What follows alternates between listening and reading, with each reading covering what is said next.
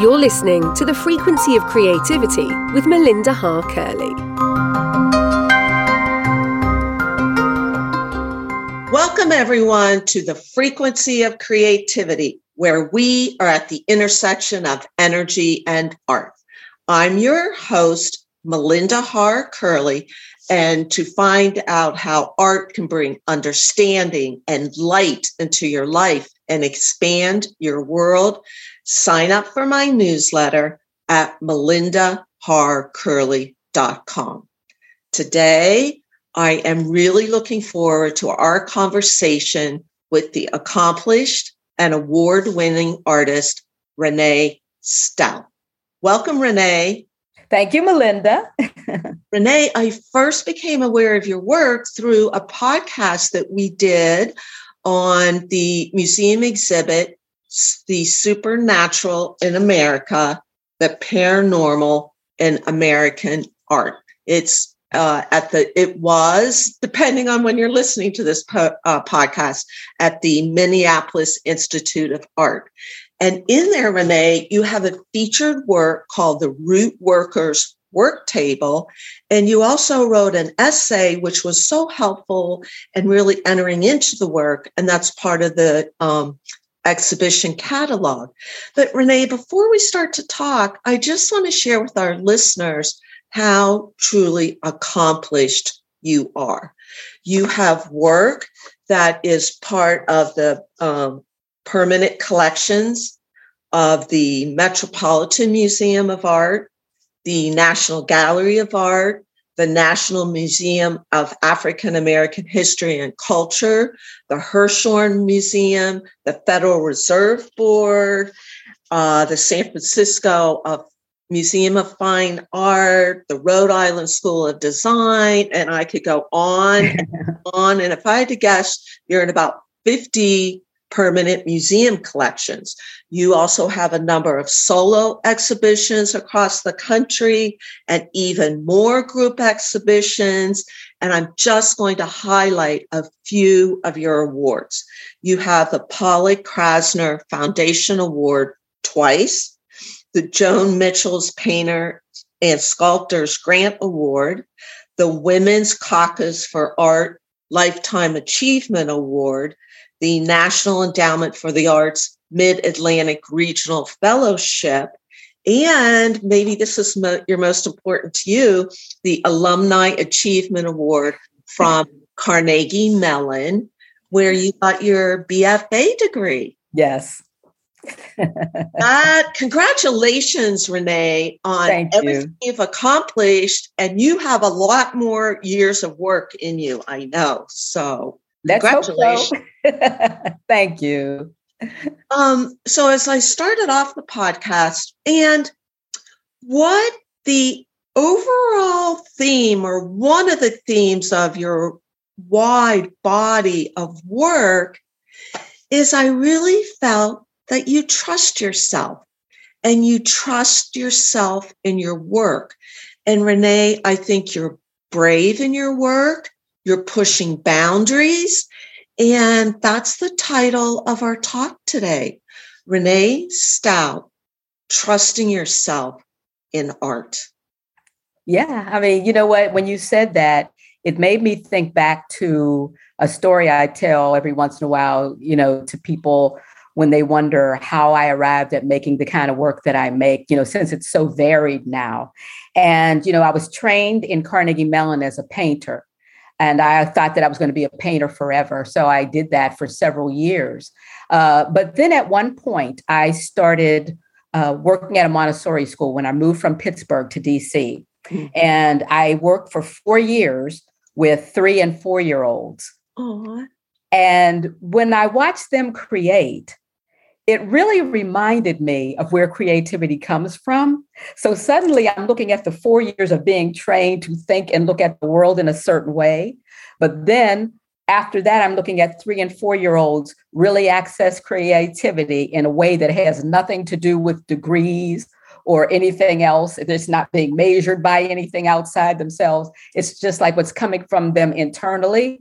And that lesson stuck with me. It's like, always remember that inner child within me who sees the world in an open way and receives the information and wants to create based on what you perceive, what you digest. I had to go back to that again and remind myself that there's always going to be a 3 and 4-year-old in there that's the artist. So I trust the 3 and 4-year-old artist more than I trust the 65-year-old artist. I love that. And this is I'm so sorry, we're going to have to go to a very short break. But Renee, before we do, can you please share with our listeners where they can find out more about you and see your work? I'm represented by Mark Strauss Gallery in New York City and also the Hemphill Artworks Gallery here in Washington, D.C. And they have websites and you can Google. All right. Thank you, listeners. Please stay with us as we talk so much more about Renee's accomplished work. Thank you for listening to the Superpower Network. If you're ready to transform yourself and transform the world through podcasting, we invite you to join us. We co-create a non-competitive, collaborative environment designed to support you as you step into your greatness. Go now to superpowerexperts.com and click on the Programs tab to get started today. We're back with the frequency of creativity, where we are at the intersection of energy and art. Renee, I love that story because both of my kids went to a Montessori school, and just coming from that place of the inner child. And I remember reading, and tell me if this is true or not, that you first started thinking about being an artist when you were at the Carnegie Art Museum and you saw these small glass bottles that really fascinated you. It was what happened was when I was in like 4th grade, my 4th grade art teacher, in Pittsburgh public school systems around 4th grade, art teachers were asked to identify children that they thought would be gifted in the arts and suggest the Saturday art classes. And I was one of the children that was picked by my 4th grade art teacher. And my father and mother, they were notified by my art teacher that, they might want to take me to these Saturday art classes that the Carnegie Museum was offering. And so they said, okay, yeah, of course, so my father would get up every Saturday morning and make sure I got to the Carnegie Museum of Art. But I would say it wasn't just a few things in the museum. Just being exposed to everything in the Natural History Museum, everything from the shrunken heads to mummies, to all kinds of ethnographic things, the art, it was just everything that I was, attracted to in the museum that, opened my mind and creativity. Well, and just for listeners, I'm from the Pittsburgh area as well. The Carnegie Museum has the largest collection of dinosaurs outside of the Natural History Museum in New York. So through Andrew Carnegie, he funded, and we're very fortunate in Pittsburgh to have such a first-rate museum there. So let's go to the first piece that I saw of yours through the exhibit Supernatural America, the Paranormal in American Art, called The Root Workers Work Table. Renee, share about this sculpture installation with us. Yes, it's a really complex piece, and it's what I call a tableau, where it's not quite an installation because it doesn't fill up a room, but it is like something built on a wall that has multiple parts to it. And I have an ongoing story in my head because I'm also a storyteller. I have this rich sort of drama playing out in my head with all these characters that move in and out. And I have an alter ego who is a root woman. And what a root woman is, when enslaved Africans were brought to America, they brought their religions with them. But once they got here, they had to sort of bury those religions and become Christian. Well, the vestiges of those religions are still within our culture if you know where to look. And as an African-American woman, as a young artist, I started thinking, what does it mean to be African-American? And so I started also looking at the religions.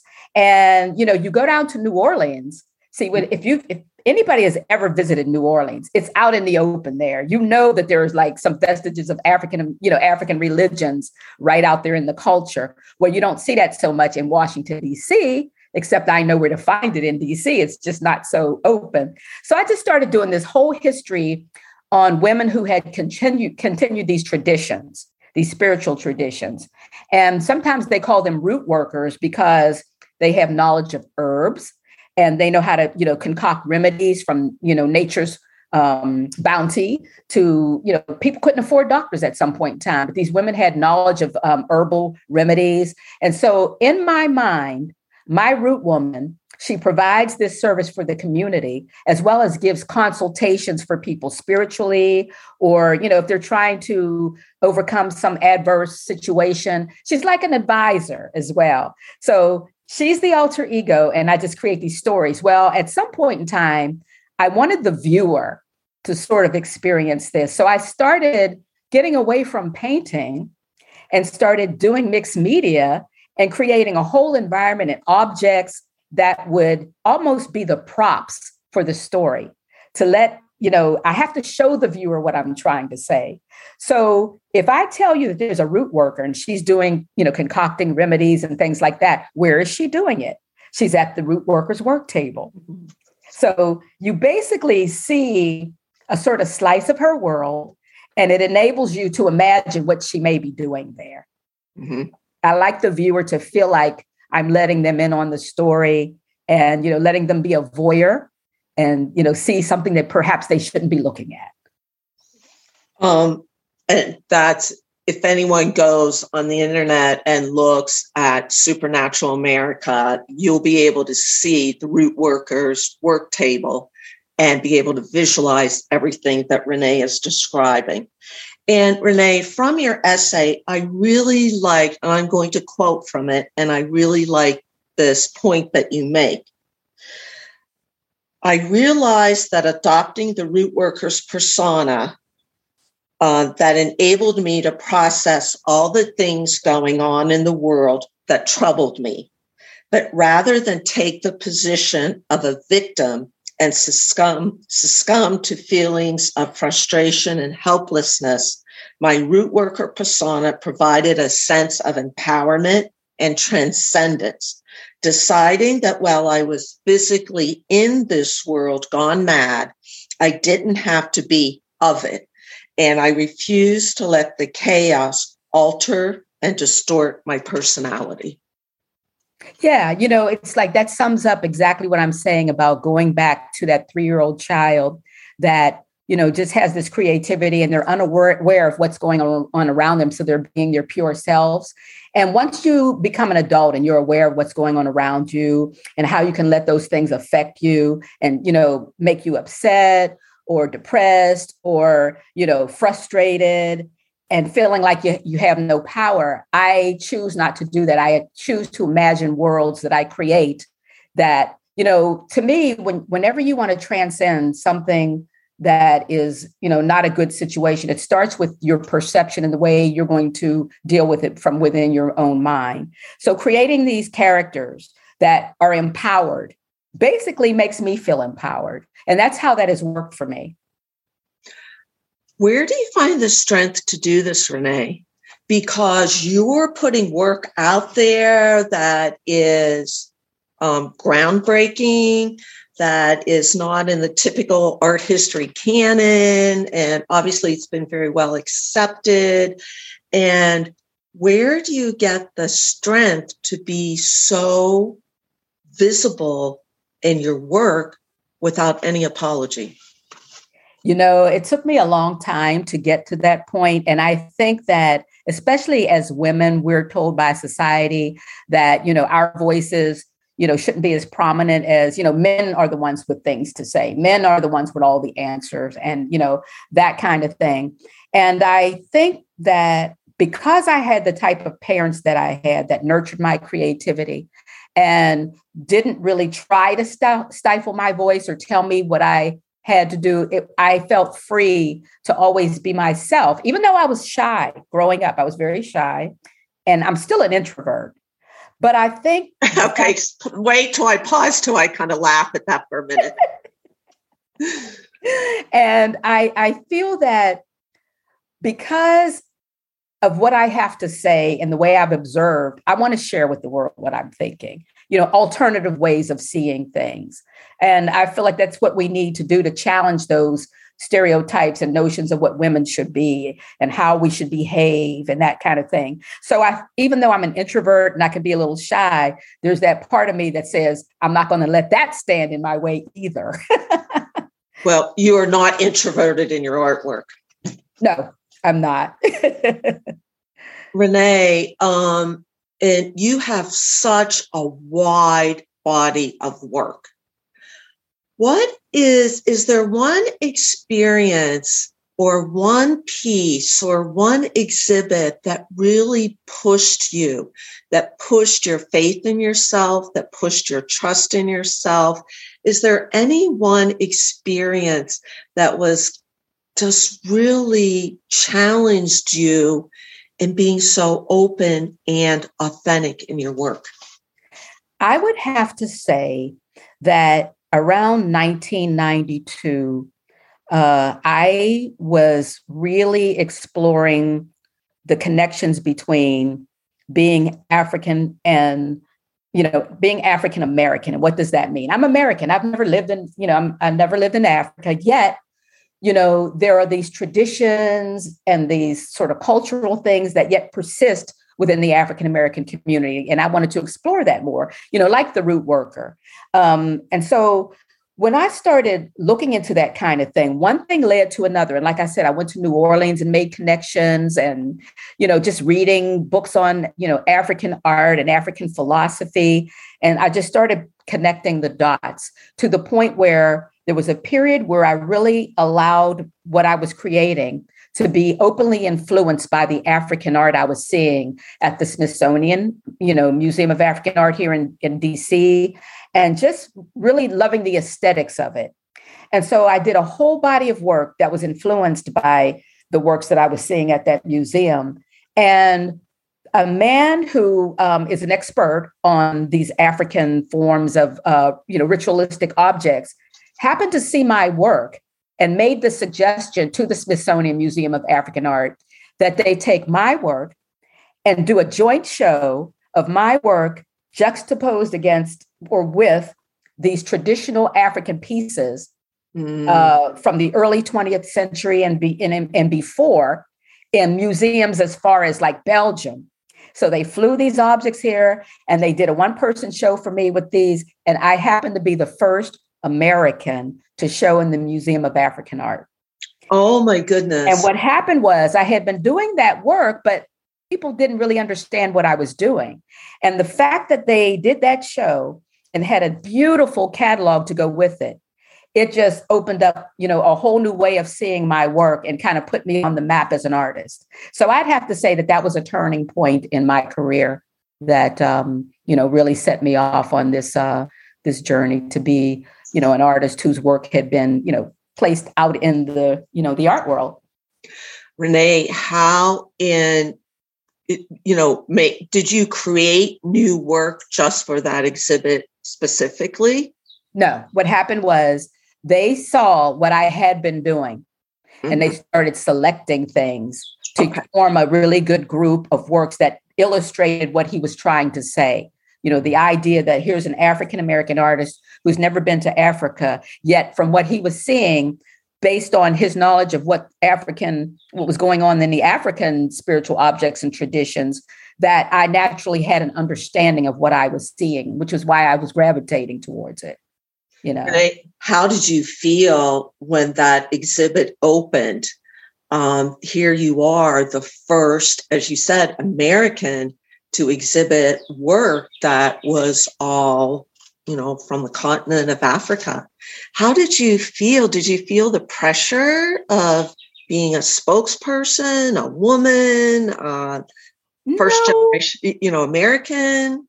What I felt was that I knew that even in the African American community, there was a fear of these traditional African spiritual and traditional objects because of Christianity. We live in a culture that's, predominantly a Christian culture, and to the point where this country tries to push that should be an official religion, even though they're saying, there should be a separation of church and state to prevent that kind of thing. It's still, especially when what we're looking at right now, there's that kind of push to make people, have to be able to look through everything in the world that's spiritual from the lens of Christianity.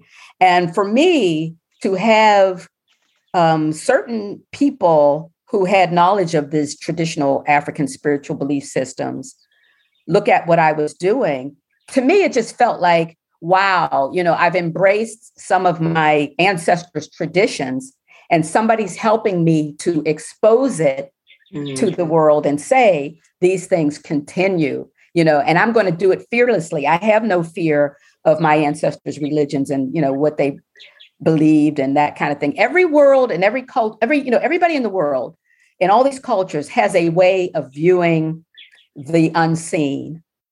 We all have different ways of doing it. And I don't feel that anybody's way is more valid than anybody else's. We all just have different ways of doing it. And I have to thank my mother and father for that, because they never forced me and my sister to have to think about a higher power or a greater force in any kind of way. So I'm very open, to the world and religions, but I just happen to gravitate towards these, African traditions because I'm African American. And Renee, you started off your career from this perspective. Like when I look at your work, you've always had this same theme of exploring your heritage. And it seems like this has been your focus from day one. Is that true? I think it has been since early on in my career, because like I was saying, when I first came out of school and went to college, I looked at art through that totally Western lens of being a painter. Edward Hopper's Nighthawks was the first painting that ever made me say, I want to be an artist. I want to paint like that, right? And then there were the photorealists like Robert Cottingham, and Robert Bechtel and people like that. And I wanted to paint realistically because I thought that's what art was. I didn't realize that art could be taken to a whole new level where it speaks in metaphors and symbolism and that kind of thing. And when I started really looking at African art and opening up my mind in that way, early on, I started to say, this is where I want to be. I want to look at the world this way, in this open way where I can, deal with symbolism and metaphor, but do it with a certain kind of spiritual, backdrop or whatever. So it feels good to be in this place, because when I'm making my work, I tell people it feels like I'm in church. The studio is church, because I think that's when I'm most open and spiritual and connected to the universe. So that's why I've continued to work in this way. So, Renee, when you say that, and I can really relate to that because I paint out in the woods, and I feel the same way when I'm outside in the middle of the forest. Yes. So when you say that your studio is being in church, how do you put yourself in that place? I don't know how I get to that place. I just realize sometimes I'm in it. It's like when I walk up into that studio and I'm going to work for the day, sometimes I choose music to put on as a backdrop and paint. And then some days I just want complete silence. And all you can hear is the traffic out on Florida Avenue here in DC, which is a main drag. So, I'm painting to horns and sirens and that type of thing. But when you get lost and you're in that zone and you're focusing on your work and you're deep into it, making the decisions that you make about color or form or whatever you're doing, and you're lost, that's when the connection happens, because something takes over. It's almost like you're on autopilot and you're trusting, yourself to create and pull it out of yourself. To me, that's when you're at your most open and connected to the universe. So I don't know how I don't consciously go in there and say this is going to happen. I just start working, and the next thing I know, I'm in it. And when I come out of it, it's almost like, oh, suddenly I'm hungry. Oh, I'm in the real world. Stop and go down and get something to eat, come back up, Next thing you know, you're back in that space or that zone again. Renee, what does it feel like to be in that zone and to be painting? Are you conscious of what you're doing? Do you feel that you connect to another energy? Are you somewhere else? Do you even know where you are? Do you connect with an alter ego that you've created? Can you kind of share what that experience is like for you?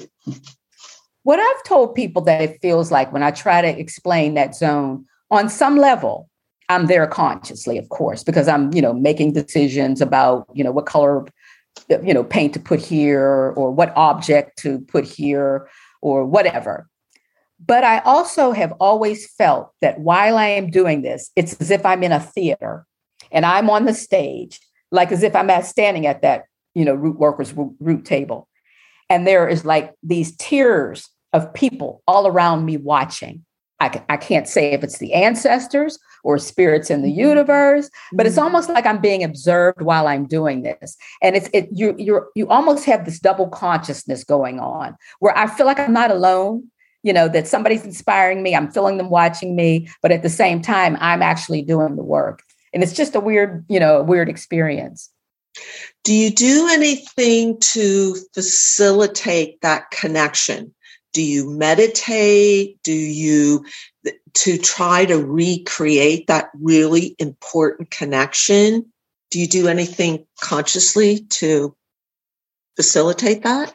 No, I don't do anything to facilitate it because what happens is all I have to do is go in the studio and start working. And at some point, you naturally just slide into it. And to me, people say, well, I get up in the morning and I meditate. I don't know how to meditate. I don't know how to sit and tune out everything. My brain doesn't stop. I have to, I have a million things going on at one time. I think what happens is my meditation comes once I start doing that work and get lost in that zone. That is the meditation. Because sometimes I will go in that studio and there might be an issue I'm thinking about. And then once I'm working on the work, that gets put in the back of my mind. And I'm just making the decisions about the work that's in front of me.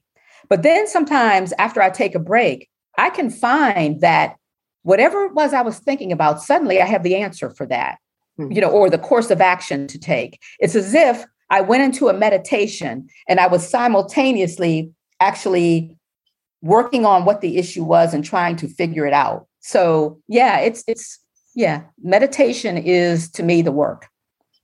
So Renee, you just said that, when you're in your studio and you're making decisions, what color, do you feel that you're making the decision by yourself? I feel like I'm making the decision by myself, but sometimes I'm so caught up in the doing of it and making choices that I'm thinking I'm making the choice. Sometimes I'm just, like I said, on automatic pilot. By the time I get done, sometimes there's some happy accidents like, ooh, what made me do that? You know what I mean? You Yes. love it because something took over and you just did it, And sometimes what can happen too that I find is funny, when I go to start a new piece, I can't be on the phone. I can't have any distractions. I just have to focus. But what happens sometimes, once I finally get started, a good friend can call and I could put the phone on speaker and I'm running my mouth. And all of a sudden, when I get off the phone, I got so much done because you're on automatic pilot. It's the automatic pilot that I love because that's where everything happens. I think your subconscious takes over and you're uninhibited. You're just doing, what's coming out of you. And so, yeah, sometimes the phone could be a good distraction to make me not be so self-conscious about what's in front of me. And I also loved a YouTube video showed you rollerblading in your studio. Yeah, I was roller skating. Those are quads, what they call quads, Okay. Traditional roller skates. Because when the pandemic hit, you couldn't go anywhere. I couldn't go to an indoor roller skate. Before COVID, I went roller skating 3 times a week. Wow. And see, I haven't been back to an indoor rink yet. I'm gearing up to go to one. But even if I do go to one, I'm going to wear a mask on the inside. But before that, you couldn't go anywhere because that video you saw was taken at the height of the pandemic and the, quarantine and everything. So I would push the work table in my studio out of the way, sweep the floor to make sure there wasn't any debris. And then I would put on music and skate around in the studio, which is very small.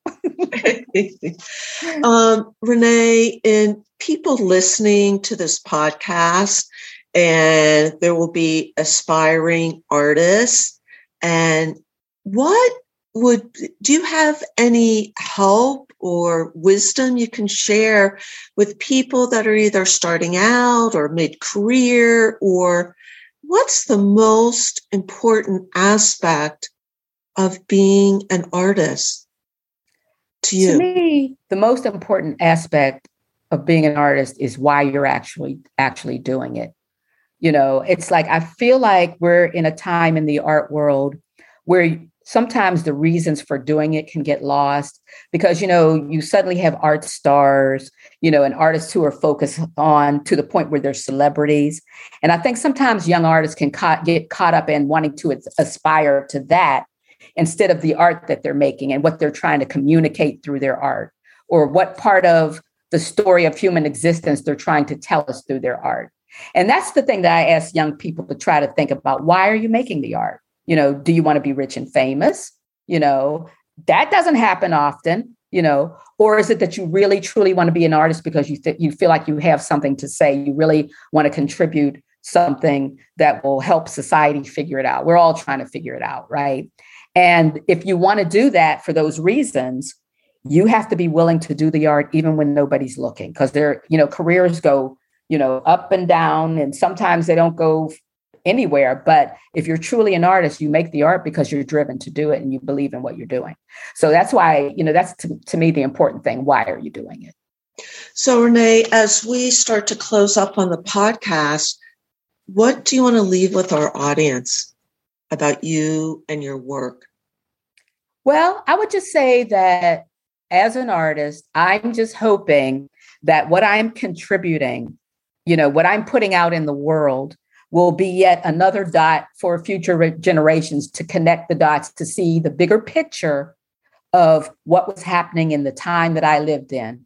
What did I do to contribute to trying to make sense of it? You know what I mean? Like when you look at an artist like Francisco Goya, it tells you something about the time he lived in, the political turmoil, how he saw that. I'm hoping that my work works in that same way. Like I'm just providing yet, one more crumb or clue to make sense of. And these are some times that are going to have to be made sense of. So that's what I'm hoping that I'm doing. Renee, thank you so much for being on the podcast. And I just want to say, I really admire you as a person and I admire your work. And the reason I do is that you are so authentic, and everything that you're talking about, young people and aspiring artists, you are an example of that in your work. I think you're very brave and very courageous because you're pushing boundaries and you are very true to yourself. So congratulations. Thank you so much for that, Melinda. And before we leave, can you please share with our listeners one more time where they can find out about you and see more of your work? Yeah, sure. I show at the Mark Strauss Gallery in New York and Hemp Hill Artworks here in DC. And if you just punch my name into Google, all kinds of stuff comes up. You can go down a rabbit hole finding stuff. So it's out there. Which I did. So thank you so much for being with us today. Thank you for having me and inviting me to speak about the work. I appreciate it. And thank you, listeners, too, for being with us on the Frequency of Creativity, where we are at the intersection of energy and art. Thank you for listening to the Superpower Network. Go now to superpowerexperts.com to unlock your superpowers and change your life today.